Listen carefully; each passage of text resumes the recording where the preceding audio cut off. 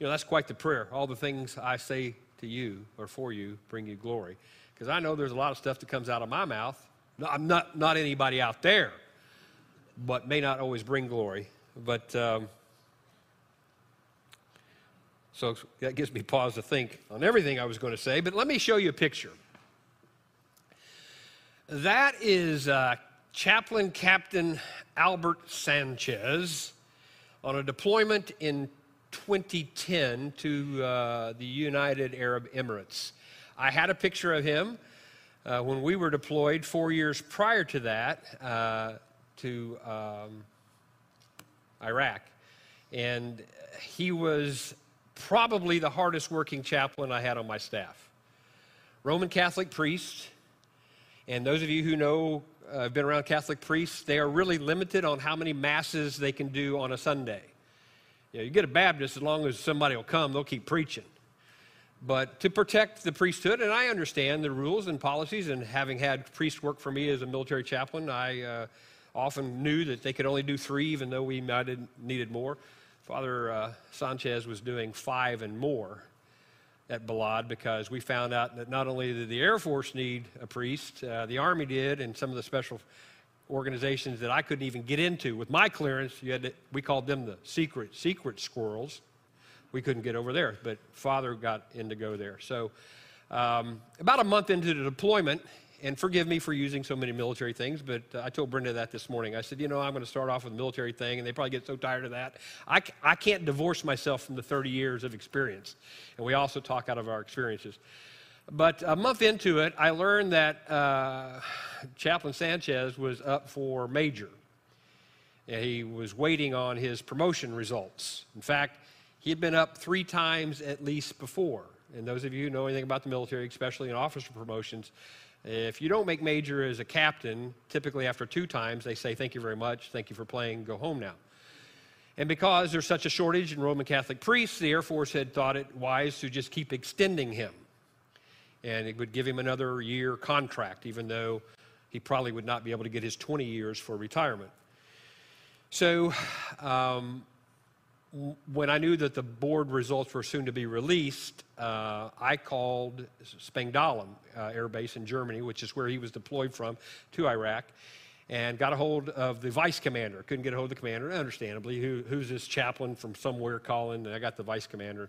And I said, do you guys have the list? It's supposedly here at Balad, but I haven't seen it. And do you know if Father's on it? And he goes, I know the list. I've seen the list. I said, so are you going to call him, or do you want me to get him into the office at some point where you can call him and give him the news? He said, no, you can. He didn't make it again. So to know this guy, in fact, we use the term in the Air Force, passed over. And if I was going to give you a title for the message today, I almost thought about saying passed over for Passover. But Father Sanchez was from a very wealthy family in the Philippines, so much so that they had a multi-floor restaurant. And he said at one point they got so big they had to buy a rice plantation to supply the rice for their restaurant. He didn't need the Air Force's money. He wanted to serve the Lord, and what a faithful servant he was. I texted Chaplain Mark Thomas. Most of you know the Thomases who were here and active, and now they have been reassigned to a base in Colorado. I said, weren't you with Father Sanchez? I'm going to open up this morning with Sanchez. He goes, yeah, I was with him in California. And this is in 2010. He's still a captain in 2010. He was a captain in 2006. He said he retired from there, not before he bought business cards with gold print on them, thinking he was going to make gold major leafs. So what a lifetime of disappointment in the Air Force. But Jesus got passed over by his people. He got cast aside. He got rejected by the ones he had came to save. In fact, if you have your Bibles, before we get to John 18, go back to John 3, verse 36. Whoever believes in the Son has eternal life. This is Jesus saying this. Whoever believes in the Son has eternal life, but whoever rejects the Son will not see life, but God's wrath remains on him. Today we find Jesus led to Pontius Pilate, the Jewish leaders, with their, in fact, I almost titled this sermon, unrighteous indignation. Unrighteous indignation. They thought they were righteous, but they were not. But in their unrighteous indignation, they wanted Jesus executed. If you would read the rest of the chapter of John 18, we're only going to take a few verses today, you will find that they passed over Jesus. Once again, there's that word. They passed over him for Barabbas. They passed over the Lamb of God to celebrate the ritual of Passover. Haddon Robinson was a preaching professor when I took a class at Gordon Conwell Seminary, and his style of preaching was to find the trouble in the text.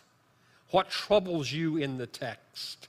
And then hopefully other people will be troubled by the same thing, and maybe you could talk about your trouble. My trouble this week as I read this text, these 4 verses that I'll read over and over, how could religious leaders of the day foam at the mouth to want to kill an innocent man, but yet be so self-righteous that they didn't want to step into the Gentiles' house that had the power to do it because they didn't want to become ceremonial unclean and not be able to take the Passover?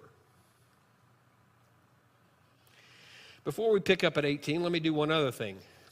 Put your finger in your Bible at John 13. And I'll read this. I was going to do it with you just by eyesight looking at things, but here's just some of the things I wanted to bring out to your attention. We come today at sunrise of Friday, Good Friday. This is where the text begins today, at the beginning of the day. But on Thursday night, here's what's happened. Jesus wants to share a meal with his disciples. This is John 13. 5 chapters ago, same, within 12 hours or so, he wants to share a meal with his disciples. He washes their feet. Peter says, no, not you, Lord, let me wash you. And, well, no, unless I wash you, you'll wash me from head to toe. He really gets into it then. Then he goes on to talk about during that meal that one of you is going to deny me. And then eventually Judas gets up and it says, goes into the dark, and he goes to deny him.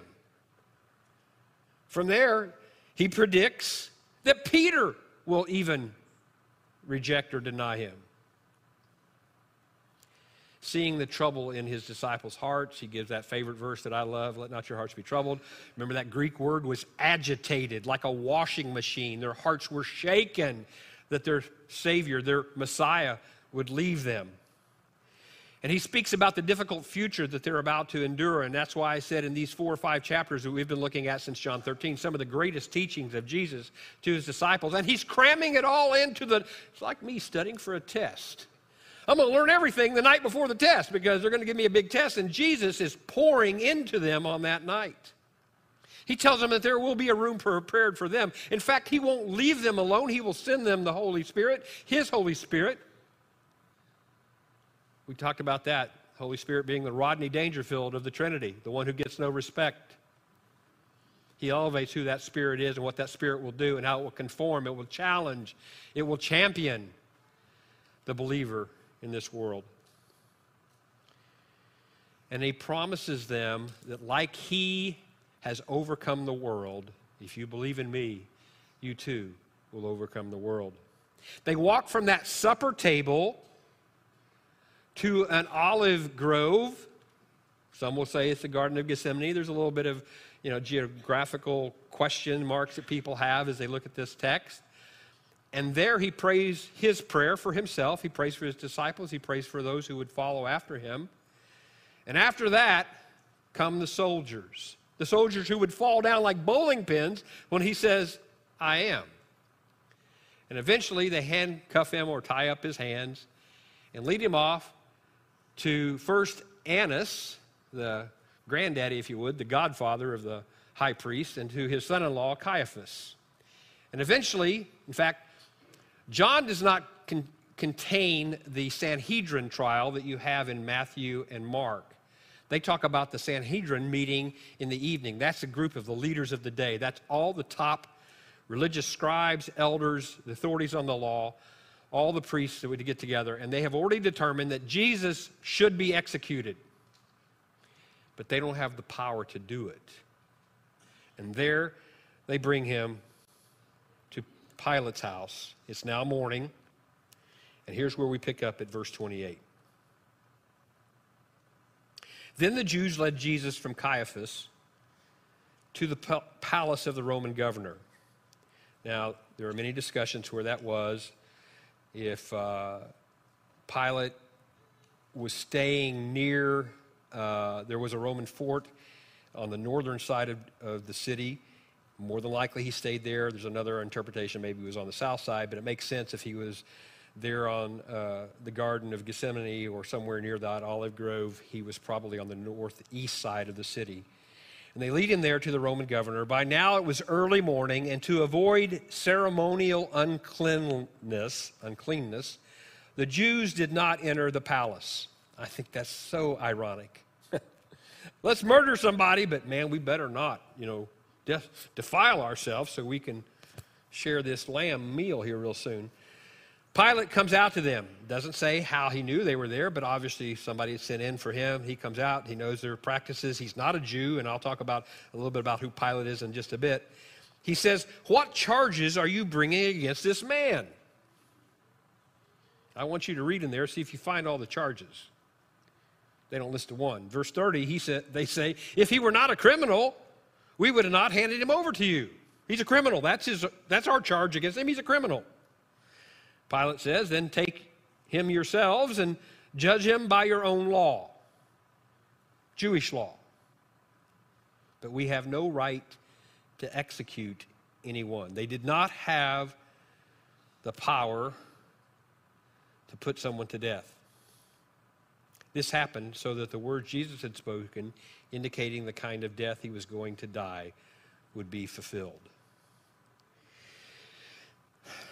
So let's jump right into this, and I'll let you know that this term Passover, and some of you who are in the military, maybe that brings up some sad memories, but I started reading about what Passovers mean in the business world. If you get passed over for a promotion in the business world, it says you are probably without the hard skills or the soft skills needed for the promotion. And, I'm not too smart. What's a hard skill? That makes it hard right there. Hard skill is, Wade always sits on the front row. Okay, Wade, I'm sorry. Hard skills for his job was, do you know how to work on the refrigeration systems? Can you put the stuff in and assemble them, et cetera, et cetera, et cetera, et cetera? The soft skills would be, can you smooth, can you make teamwork and make the sale happen? So it's, do you have the hard talent to do the job, and can you sell the job as a team or to others? Okay. These elders were the most informed, most educated men of God's word of the day. Undoubtedly, they had many sections of it memorized, just as you do. Oh, wow. Now he's making connections with you and them. Oh, stand by. Sadly, they lacked the hard skill and the soft skills of faith. And they passed over the Lamb of God, a king, for a ritual. And that's our first point today, rejected for ritual. Isn't it crazy that those who knew the law, God's written word, better than anyone, still rejected their own laws? They violated some of the 10 Commandments just on what they were doing. They placed themselves above God. They lied about Jesus, and they wanted to kill. 3 things out of the 10. Here they are foaming at their mouths. Maybe they're hungry, waiting for that Passover meal. That's where they're drooling about. But they wanted to snuff out the life of the Son of God. However, they still wouldn't walk into a Gentile's house because they would be unclean for about a week.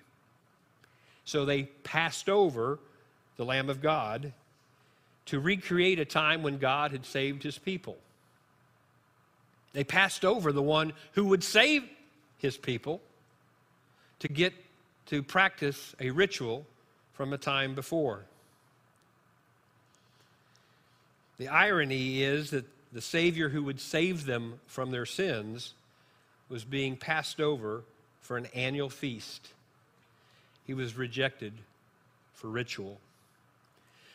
Historians have some information about Pontius Pilate. He was appointed to his position by Tiberius, the Caesar of the time of Rome, in 26 A.D., and he held that position for about 10 years. Beyond that, we don't have a lot of good historical evidence, and some of that came from Josephus. Many of you have heard of the Jewish historian Josephus. We do know that he married a royal family member. Perhaps some say she was an illegitimate child or daughter of Tiberius, or even a granddaughter of his, but nonetheless, Pilate got status by marrying someone in the royal family. We can understand that. Some of us have married up. Men, you better be shaking your heads. Yeah, okay. And the Orthodox Church, that many, they use many oral traditions and other non-canonical writings. They give her the name Claudia, if you've ever heard that, her name being Claudia. In fact, they would go on to say she became a Christian, and they have other references of her name. And if you'll know from this, we're not going to get to today, she's the one who tries to say to Pilate, get this man away from us. This is a bad thing you're messing with, Leave it alone. We do know that Pilate was harsh. Some commentators say he didn't like his assignment. Any military guys ever not like your assignment, or gals not like your assignment? Sure, you know what we're talking about. And he was doing all he could do while he was there to impress the Roman leadership. In fact, he had the power of capital punishment. He could just wave his hand and you might be executed.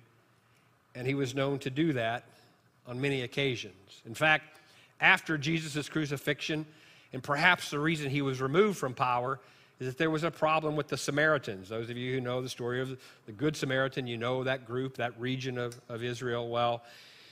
He put down this small rebellion and killed many, many Samaritans. And little did he know that Samaritans had a somewhat okay standing with the Roman leadership, so he was removed, many commentators think, because of that. Well, Jewish law prohibited death sentences, and they prohibited it at night, at least when they had the power. They had not had the power to kill someone of their choosing since 30 A.D. Makes sense that this is right about the time when Jesus is crucified. So they cannot, even though in their court system they could say this person is deserving of death, they couldn't do it. So they had to go to Pilate. They needed him to make the decision. Incapable to execute, they led Jesus to Pilate. I got hung up on that over and over this week. The Jews led Jesus from Caiaphas to the palace of the Roman governor. How many times we have tried to lead Jesus somewhere rather than let him take us somewhere? What are the charges, I ask you? He's a criminal. Well, how? What makes him a criminal? Well, some of you know, if you've been reading along, following along, he claimed to be the Son of the living God. That was heresy. That was blasphemy. That was reason to die right there in their minds. And they didn't list any charges, but I think I'm safe to say these might be some of the charges they might give. He wants us to change. He wants us to believe. He wants us to give up control. He wants us to follow him. Wow, I can read that from here, and that seems to be the same thing he wants us to do today. He wants us to change from our sinful ways. He wants us to believe in him as the Son of God, our Savior. He wants to give up our control, our power, and let him be in control. And he says, follow me. He wanted to transform them into the vision that God has for us. Restored, reclaimed, redeemed. And for the younger people who are dozing off now or, probably drawing on, we don't give bulletins. I used to draw a lot in church. Our church didn't have air conditioning. I sat in the balcony, and they had windows you could open, and you could make a paper airplane out of the bulletin. And if you get it just far enough, you get one of the parking lots. Thankfully, you don't have that now. I just know about those kids. I wasn't one of those. But for those of you who might be dozing off, watch this, talking about transformation and transformers. You've probably seen this. A home in Georgetown has attracted plenty of movie fans to the area, where two statues have transformed the neighborhood into the talk of the town. But as Dave Laval tells us, their time in the neighborhood may be running out. Fans constantly flock to a section of Prospect Street in Georgetown. It's not hard to understand why. I like them. Do you guys want to take a picture in front of the Transformers? Two Transformer statues have stood outside the home of Dr. Newton Howard since 2021. Let's see, that's Optimus and Bumblebee. I think they're pretty cool. I think that this really gives a lot more character to the whole neighborhood. But these Autobots may soon have to transform and roll out. The old Georgetown board said last week the statues have to go because they don't align with the neighborhood's aesthetics. People in the community have mixed emotions about the decision. I'm not a homeowner down here, so I don't know how I feel if I owned a home. If I would walk out and see Bumblebee every day. There should be a way to make sure that they don't get taken down, because I think a lot of people are going to be really sad if they're taken down. They don't fit into the neighborhood. I agree with that. But I think it's a great thing. I think, why not? It's art. The board says Howard never got a permit for them, which is another reason the statues must be removed. He told us last week why he had them installed. They can't understand the deeper message that they carry of inclusion and transformation, and being able to change things and change status quo and whatnot. Or perhaps that message itself is something that's scary to them.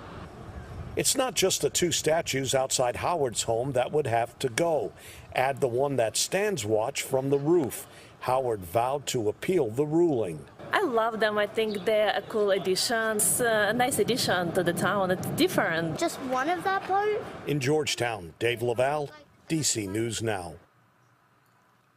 I like his idea that we need to change, but it's sad to me that he sought transformation and deeper messages through science fiction characters instead of the Son of the living God. Rejected for ritual and judged for you. Judged for you. The reading today cuts short Pilate's trial and judgment of Jesus. And as I said, many times the Gospels have similarities but different elements of uniqueness. John makes it pretty short and quick, and we will get there in the coming weeks. But I think it's important to set the tone that Jesus is going to be judged, and he's going to be judged for you. Verse 31 are some haunting words. Pilate says, "Take him yourselves and judge him." And I would stop right there. He says, "By your own law." Take him and judge him yourself. Every day we make a judgment call on Jesus. Am I like those religious leaders who don't want to change, who don't want to believe, who don't want to give up, who don't want to follow? Remember that slide we had earlier? Remember that Jesus said, if you reject me, there is one who will judge you. And I think I have that text on another slide for you, perhaps. There you go. Read this with me. This is kind of unique for Baptists to read aloud. Shows you how many of us can still read. There is a judge with me, for the one who rejects me and does not accept my words, the very words I have spoken, will condemn them at that last day. For I did not speak on my own, but the Father who sent me commanded me to say all that I have spoken. I know that his command leads to eternal life. So whatever I say is just what the Father has told me to say. Where was there evidence? He would be judged for you and me. Every day we make a judgment for or against Jesus. Sorry, Wade, you got it again. But Wade told me this morning, brother-in-law's in the hospital, right? And group text and, multiple texts throughout the day on the progress. And if you're working, and those of you who have ever been doing something and a text goes off, could be the kids, better check it. How many of you how many of you are chained to your iPhone or your Android that you look at those texts all the time? Oh, I see a hand, okay. There are a couple honest people in here, yeah. Now, there are some people in the congregation, I will say, I could text them at any time, and within like 30 seconds, I get the response.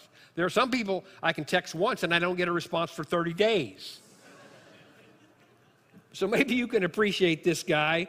In Hawaii, there was a man who had a court order that he could not make contact with his girlfriend. This is Maui, and it's before the fire. It's actually, I think, about 3 years old.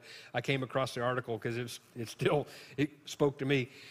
He said, or the judge, when he violated this court order, he wouldn't have to have contact with her in 2.5 hours, one evening between like 9:30 and like 12 o'clock. He sent her, his former girlfriend, 144 text messages. And Judge Rondeloo, L-O-O, ordered the man to write 144 nice text messages to her without repeating a single one. She said, I really don't know whether to take your phone away or cut off your fingers. But you will tell her 144 nice things. Well, thankfully, God does not cut off our fingers, rip out our tongues, or take our phones away, although perhaps he should take the phones away. He doesn't stop hearing the prayers of his wayward children, but he will judge those who have rejected his son. Jesus had predicted his death in chapter 12. I think if you look about verses 20 through 30 or 33, he's talked about how he's going to die, and Pilate participates in fulfilling that prophecy by eventually carrying out the Jews' desire to kill Jesus. Another irony of the miscarriage of justice is that Pontius Pilate will be forever remembered for what he didn't do for Jesus. He could have said no. Now, granted, God had the plan, knew the plan, and that's the way it was going to work. And I was talking with someone right before we came into the service. If you grew up saying the Apostles' Creed, other than the Father, Son, and Holy Spirit, and Mary, there's only one human name that's mentioned in the Apostles' Creed: Pontius Pilate, known throughout history as the man who Jesus suffered under. And because I am Baptist and I didn't memorize it, I'll just give you part of it. I believe in God the Father Almighty, creator of heaven and earth. I believe in Jesus Christ, his only Son, our Lord, who was conceived by the Holy Spirit, born of the Virgin Mary. He suffered under Pontius Pilate, was crucified, died, and was buried. Jesus knew Pilate would fail. He knew the prophecy would be fulfilled. He also knows that you and I will stumble. We will fail him some days, yet he loves us anyway.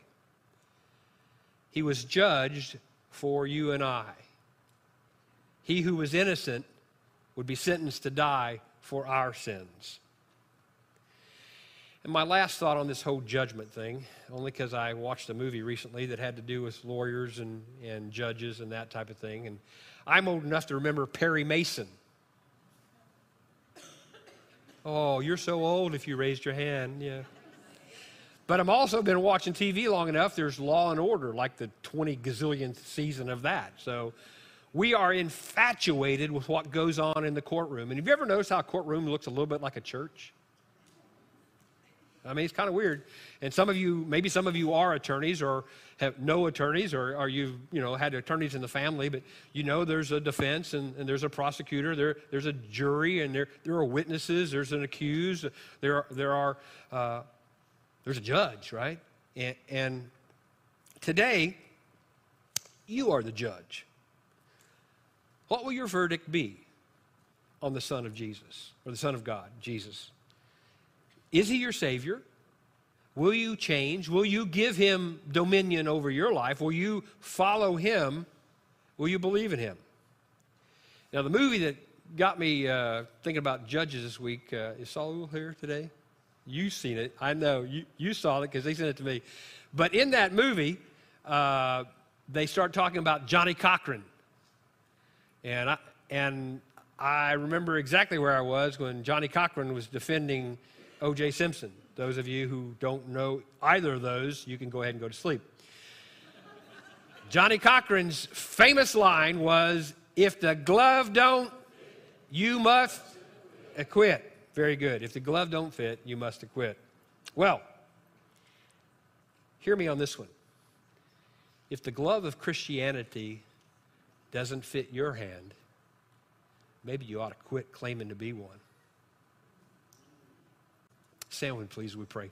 Our Father, as we come to a time in this service that many times we might find ourselves with those religious leaders accusing an innocent man because he was challenging us to do something other than what we wanted to do. They didn't want to give him power. They didn't want to lose their authority. They did not want to follow your son.